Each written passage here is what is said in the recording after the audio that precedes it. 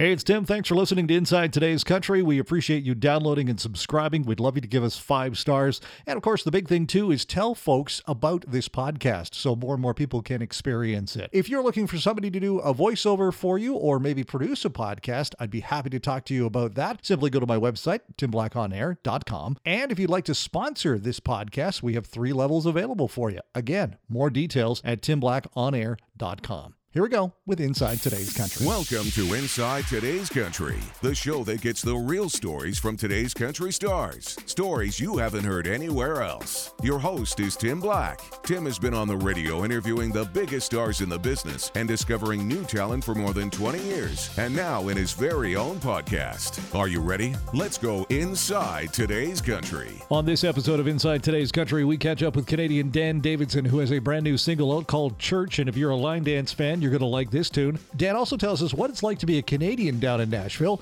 and what happens when you Google your name. Just started Googling my name just to see what kind of things came up to get inspired for a new concept of music videos, because we're always doing sort of dumb things on, on the internet.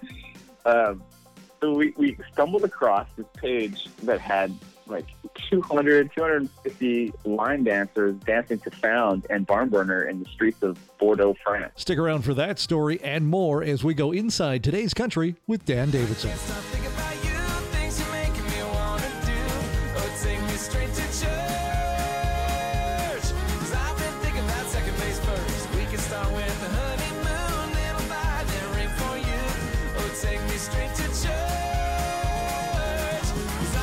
About second base first. All the way from Nashville, Tennessee, where, how is the weather, by the way, in Nashville, Tennessee, there, Dan Davidson? Well, you know what? They're calling it a polar coaster, which is a hilarious term that makes it sound fun, but it's not. It's been a bit of a wild ride. I just, leaving Edmonton, where I had to fire up the snowblower twice in one day before I left. This was kind of an unwelcome surprise for me in Nashville. Yeah. Did you bring your winter gear with you or not? No, I got a toque, but they don't call it a toque here. They call it a beanie or a winter hat, which is completely unsensible. Well, we don't want to, we're not going to poke too much fun of those people in Nashville. I heard an American guy call it a toboggan the other day. I'm like, oh man, you got your lingo so wrong. Dude, you have not gone to Canada at all, have you? What's it like for a guy like you, obviously, from Edmonton and heading down into Nashville? What's it like for you being down there? The first bunch of times I came down, I felt like an alien for sure. Like it's kind of just different because we're so used to how we all talk and the space and sort of the culture of Canada. But coming down here, it's kind of insane if you're an artist because you're just overwhelmed with other music people at all times, and everybody's so good down here. So at first it was intimidating, and even just the normal people of Nashville just like have this musical way about them. Oh hey man, how you doing? Where are y'all from? Like it's just like. It sounds so much more musical than how I say it. I just feel like I felt for the first little while that I was just this like boring soda cracker sort of like white suburban dude. And the more I came down though, the more I started to like understand that people are coming from all over the world. Like there's people from like Portland, Maine, and people from Berkeley, California, and you get to see it's like it is really a kind of a cool tapestry here.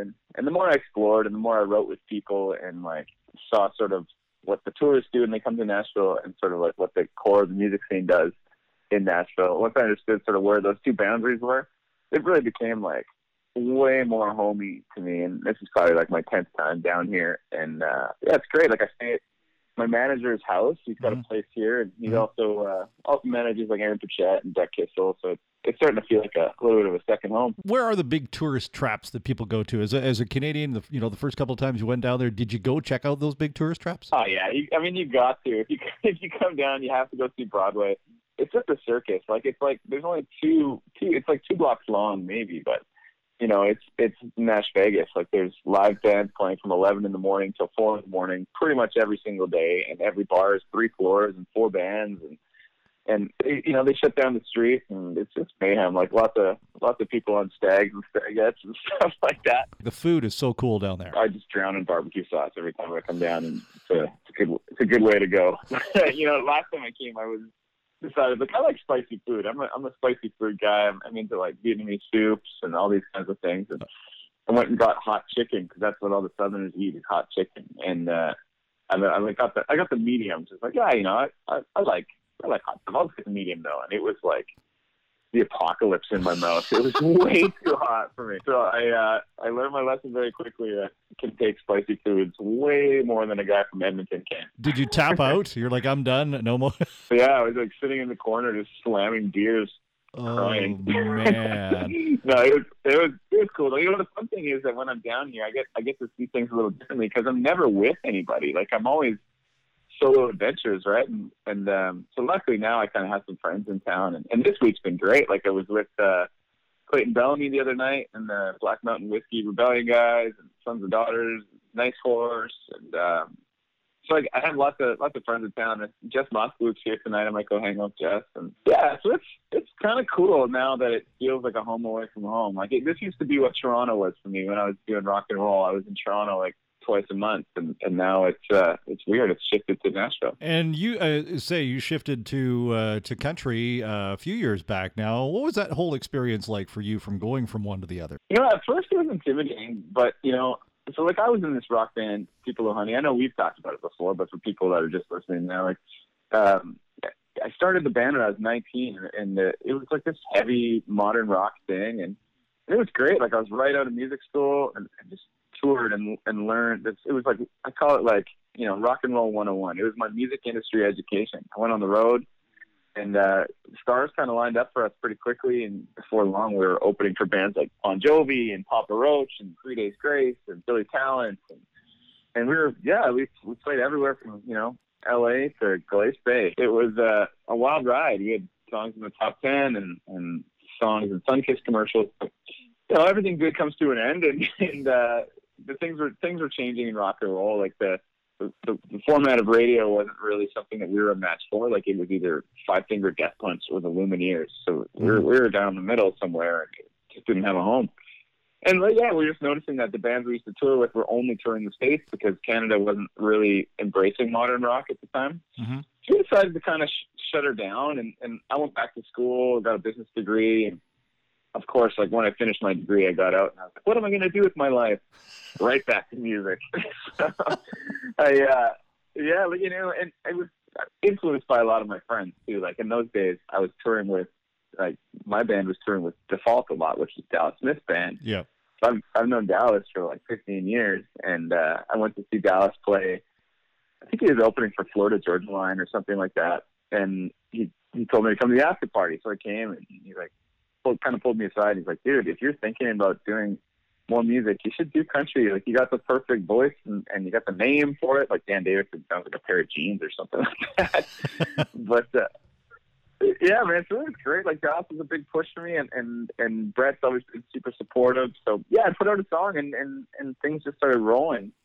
But I'll tell you one thing, when you're asking about the switch of it all, like I'll be honest with you, like I didn't really grow up as a sort of, a country historian like Brett Kissel. Like Brett could play you any country song you could name. Mm-hmm. I guarantee he knows at least part of it. And for me, like I grew up in Alberta, so country music is there, but it was always sort of just in my ether, like my dad would be playing Willie Nelson or Johnny Cash or country influenced things that were more modern at the time, like Blue Rodeo and Lyle Lovett and things like that. And so it was always kind of in there. And when I started writing, it just started seeping out because I just unlocked that door of my writing that I always kept closed. So, yeah, I mean, it is intimidating still when I go out on the road and people are like, this song, this story about Nashville. I'm like, honestly, no, I know what I like, and I like the music that I play. And I think it's kind of nice for me because I feel like there's a bit of an honesty there. Like, it's not like I'm chasing something. I'm just doing what sounds right to me because I honestly don't know a lot of the classic standards that people expect me to know. And so it's a weird perspective, and it's been really cool. Like, I feel like, when a little kid learns something, like learns everything about their dad's favorite band or something, like I feel like I'm doing that again and as a grown up, and it's really awesome. Especially changing my guitar style, and I'm doing my best not to do this is my beef with Canadians in Nashville. Everyone gets their fake American accent, so I'm just doing my best to not do that. It's essentially You're trying to be stay true to Canada. Yeah, like that's my focus. And my focus is 100% Canada. I come down here because this is the hub for writing, and I'm not taking a swing at the States, though. I'm working on Canada, and I'm working on Europe. And let's talk a little bit about Europe, because that's becoming something quite interesting for you. Yeah, it's so weird. So it's all kind of started because Travis, my video director, he's like my best bud, and we have an office together in Edmonton. We were just started Googling my name just to see what kind of things came up to get inspired for a new concept of music videos, because we're always doing sort of dumb things on on the internet.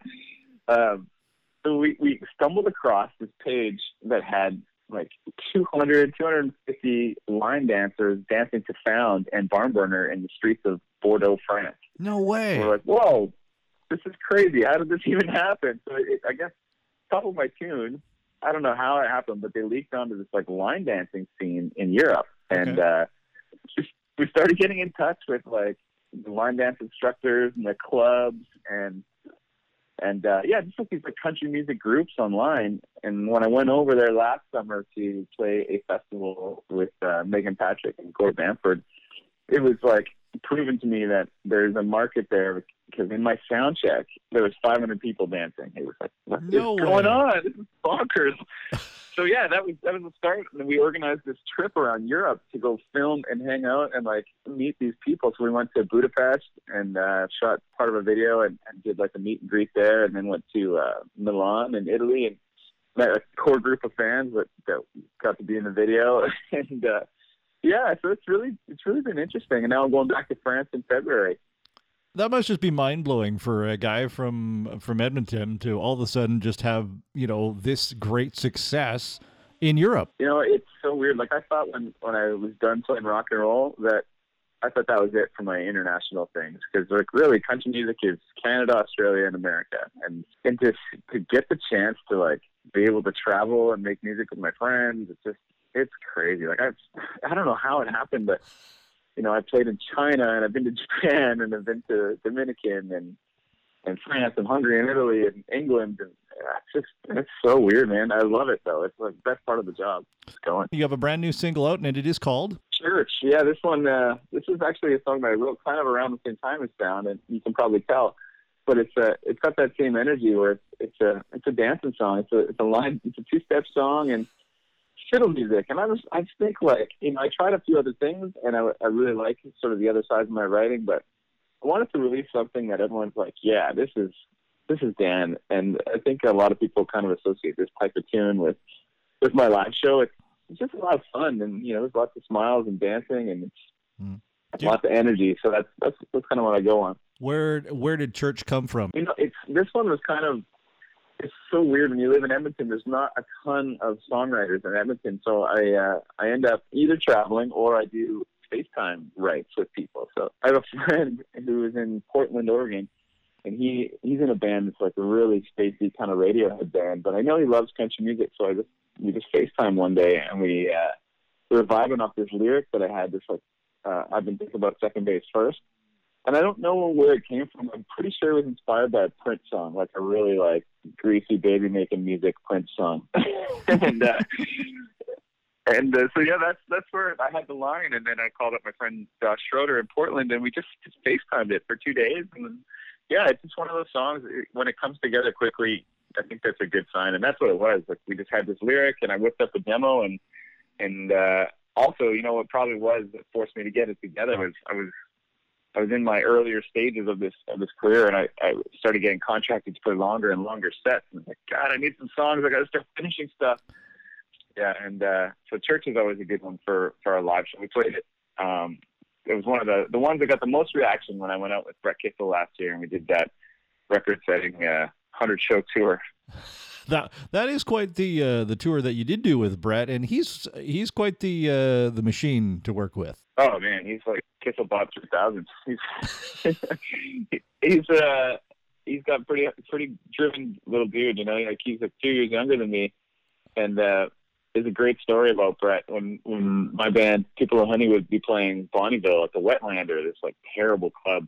Didn't have a PA, and this young little dude showed up with a trailer. He was like maybe 16, and we'd use his PA and he'd sit outside the gig, and then we'd load it up after and he'd drive off. And 10 years later, it's Brett Kissel.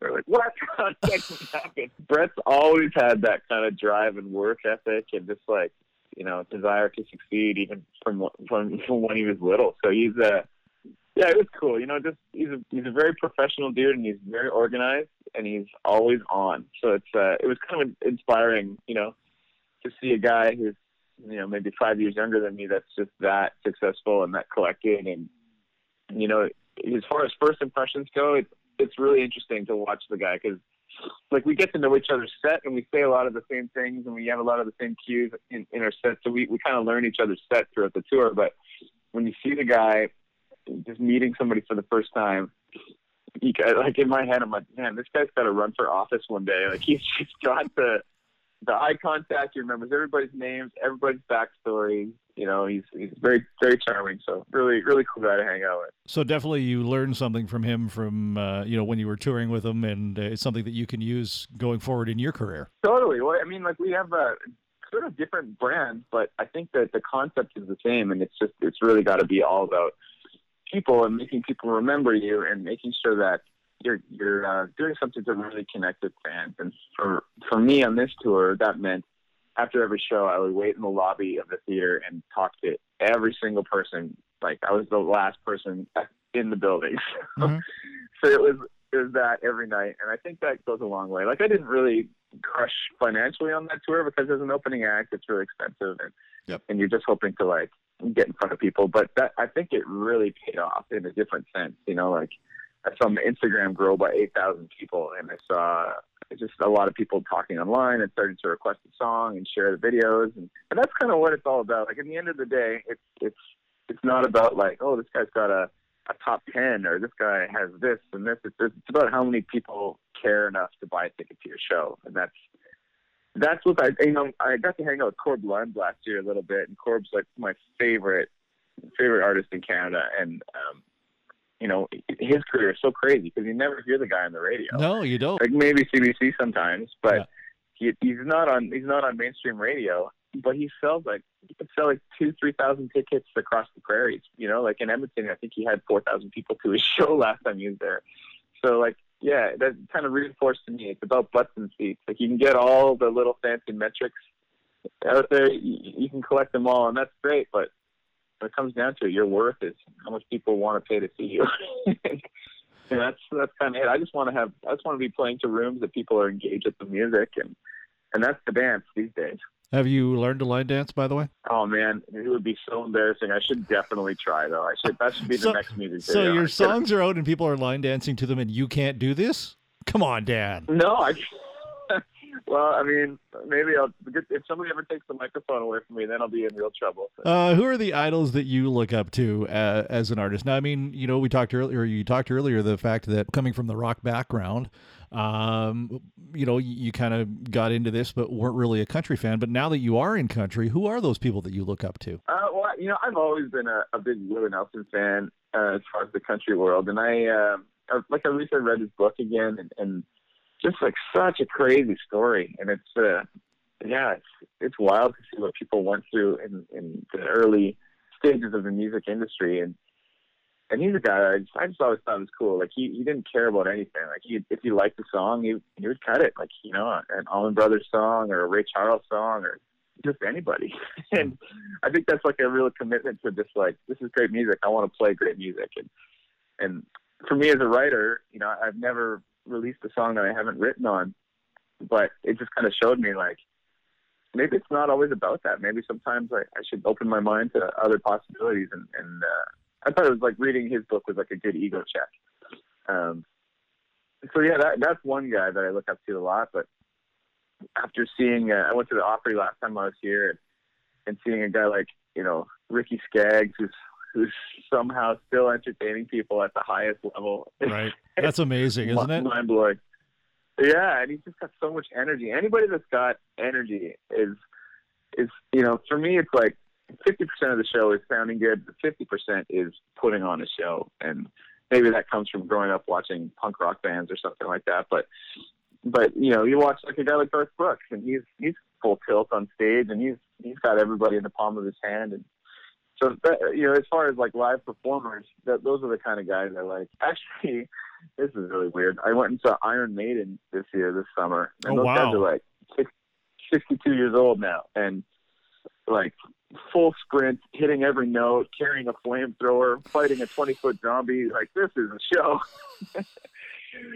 But so like, I find that always inspires me. But there's a lot of people out there that I think just have a good attitude about music, and that's like, I don't really have a creative beacon that I'm always chasing, but there's people that inspire me in different ways. I think as a writer, I love pop music as well. And there's a Julia Michaels in LA. She's a pop artist and songwriter.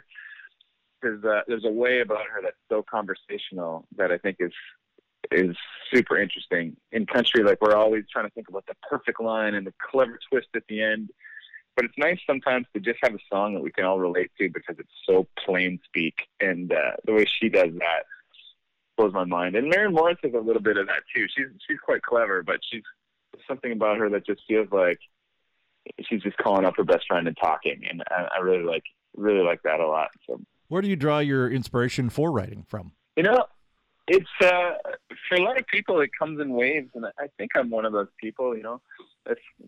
If I haven't done it for a minute, I'm just like teeming with ideas. But a lot of time, I'm trying to build it more as a muscle. Try and write every single day, even if I have nothing in my brain. And sometimes it'll be a spark will come from just listening to the radio, listening to other music, and somebody will say something, and like, oh, what if that was like a concept about this?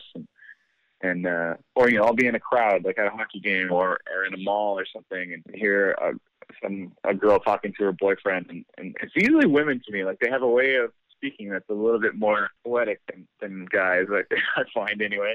And so I'll hear something in the background, and I'll just be like, oh, that was really interesting, and I'll write it in my phone. And by the end of the month, I have 40 titles and a bunch of voice notes that are just me kind of going like, dee, dee, dee, dee, dee, and they all sound terrible. And I always like, oh, they're thinking. But that's part of the game is, you got to get every idea out, and 9 times out of 10 they're no good, and 1 time out of 10 it feels great to write it and really experience it. Actually, my favorite part of writing is finding a little nugget like that and letting it grow with other people. Like, I really don't like writing by myself. I love talking to people, and I love sort of absorbing other people's energy and strengths, and yeah, I think that's why I like doing music for a living so much, is it's all about connecting with people. Advice you would give somebody who's coming up from right behind you? Oh man, well, I think you know what it is. It's just like the Yes Man movie. You got to say yes to things, and not be afraid to fail, and spend money on something that might not work. And for me, that's it. And another thing I learned from my career was to trust people. Like, if you have somebody working for you and somebody that it just feels right, you have to let them do their thing and not micromanage. And I think that's so key. And I'm still having a hard time with that, but I'm really lucky. Like, my band guys take care of so much for me, and my producer, and Bill, my radio guy, and Red Brick, my publisher. Like, they're all doing little things so I can focus on what I do best, or figure out what I do best anyway. And why are you having problems with that? I think it's because I'm independent, and I've always had to do everything for myself. So when People of Honey was going, like, I was the band mom. Like, I was the manager. I was booking shows. I was road managing. I was taking care of the merch and doing the website and fundraising and grant writing and doing all these things. And I mean, I'm really thankful for that, because that's what set me up for success. Like, there's hardly any indie artists that are really making a go of it. And I find that might be because I've had all this time to spend in the trenches figuring out what exactly every single job in the music industry is, and pretty much doing all of them. So it's, and now that I have set myself up where I have some great people around me, it's, I got to make sure that I understand all the time that these people are with me because they're so awesome at what they do, and I just want to let them do their thing. And there's probably so much I can learn from these people. Like, Louis, my manager, he's got so many hits with so many artists now, and it's pretty easy to see that just walking around, even here in this condo in Nashville. I'm looking right now at Aaron Pritchett, Better When I Do, #1 Billboard chart position on the wall. So yeah, it's fun. It is really inspiring and comforting to know that these people are out there. What's one thing people don't know about Dan Davidson that you kind of keep to yourself? I don't keep too much to myself. Well, here's one thing. I've got a big hockey family. My two youngest sisters, I have three sisters, and my two youngest played with Haley Wickenheiser for like 4 years. Oh, in wow. Calgary. Yeah, so they're big hockey people, and my cousin Matt played on the Flames and on the Blue Jackets and in Europe for about 10 years. I had two uncles that were drafted by Detroit and by Montreal. But yeah, we're a hockey family. We've got a lot of that going on. Do you still cheer for the Oilers? Oh man, how can you not? I just had to ask. Oh, it's a painful existence being an Oilers fan, my man. I'll tell you that much. I was the anthem singer for the Oilers for the backup guy anyway for a few years. So I sang probably like 15 games maybe, and then when Connor McDavid came into the picture, all of a sudden the Oilers' main guy stopped missing so many games, and I was like, oh, how convenient. So you became more of the backup guy. Yeah, I'm like a way backup guy now, but I still get to do a few games. Like I did a couple at Rogers Place, and man, it's pretty cool. But you know, you go out there now, and God, these guys are kids. Like they're like these 23-year-olds. But yeah, it's you know, they've been so bad for so long, and every glimmer of hope, the entire city's like, this is it. You know, it's just like Toronto. You know, one day they'll win the cup again. Yeah. Yeah, one day. What's next for you? Well, you know, it's been this whole new shift for me. You know, I think we can all tell that radio is changing a little bit out there, and the playlists are tightening, and the major labels have really amped up, and they've really taken over. Like if you're not on a major label, it's harder and harder and harder to get radio play, just with the way it shakes down and central programming and things like that. It's just kind of the nature of the beast. So that being said, I'm always looking to try and get my little foot in the door in radio, but there's so many other ways I can be making fans. So I'm really trying to make sure that I'm not losing focus on the goal of putting butts in seats. So I'm trying to change my strategy a little bit and broaden my marketing approach. So what I've been doing now is I've been really focusing on putting out more content than anybody else, and doing it more often and making it just super interesting, focusing a lot on Google advertising, things like that. So right now the strategy for me is like, I want to put out a new single and a new video every 2 months and do the whole like changeover of the website and the socials and everything like that. So it's like, I've really had to think into having a marketing brain this year. And that's kind of a new thing for me. I haven't really had to go this deep into the digital world of trying to push my music, but it's really exciting because, you know, you see like a lot of major label bands, they'll put out a record and they'll switch their socials and their pictures and their promo and everything, and then they'll put out 2 or 3 singles throughout the year. But like, I want to like triple that volume and just make sure that I'm always getting stuff to people that care and just look like there's always something going on. And usually when you're putting out music, stuff does happen. So going forward, I mean, I just started to do that. You know, I did that. You probably saw I did that Dee Dee and the Butter Lovers web series. Mm-hmm. This bluegrass covers, and that was crazy. Like, we pushed it a little bit, and Billboard magazine had it, and Revolver posted it, and Kerrang, and some of the biggest rock blogs in the entire world with millions of followers were posting this thing, and so we did a Megadeth bluegrass song, and that exploded. And then we did a Shawn Mendes one, and Shawn Mendes watched it, so that's really cool. And and then a Billie Eilish one. So that was kind of like our test of my new strategy of like being the internet guy. And Church was the second thing that came out. So October was the Dee Dee and the Butter Lovers. November and December is going to be Church, and then it's going to be rapid fire throughout the year. So I'm constantly writing and recording and doing videos, and in between all that, you know, trying to play live. So, you know, I'm playing the Grey Cup tailgate party on November 24th. And then I'm taking it easy, shooting some stuff throughout the next month or so. And then from there, I just have a show on February 8th in Lyon, France, and heading down to do that and do some line dancing. I can't wait to see the video of you line dancing, man. I'm just looking forward to that. Yeah, it'll be I'll probably injure myself, throw my back out, and not be able to tour anymore. Let's hope not. Dan, where can people find you on social media? Pretty much everything at It's Dan Davidson. And, or you can check out dandavidsonmusic.com. It's got all the links, and the new video for Church is up there. So, yeah, man, hope people check it out. Dan, thanks for spending some time with us. You're an amazing guy, an amazing storyteller, and we wish you all the best. Thanks so much, Tim. It's great to chat. Thanks for listening to Inside Today's Country with Tim Black. Don't forget to like and subscribe. This has been a TimBlackOnAir.com production.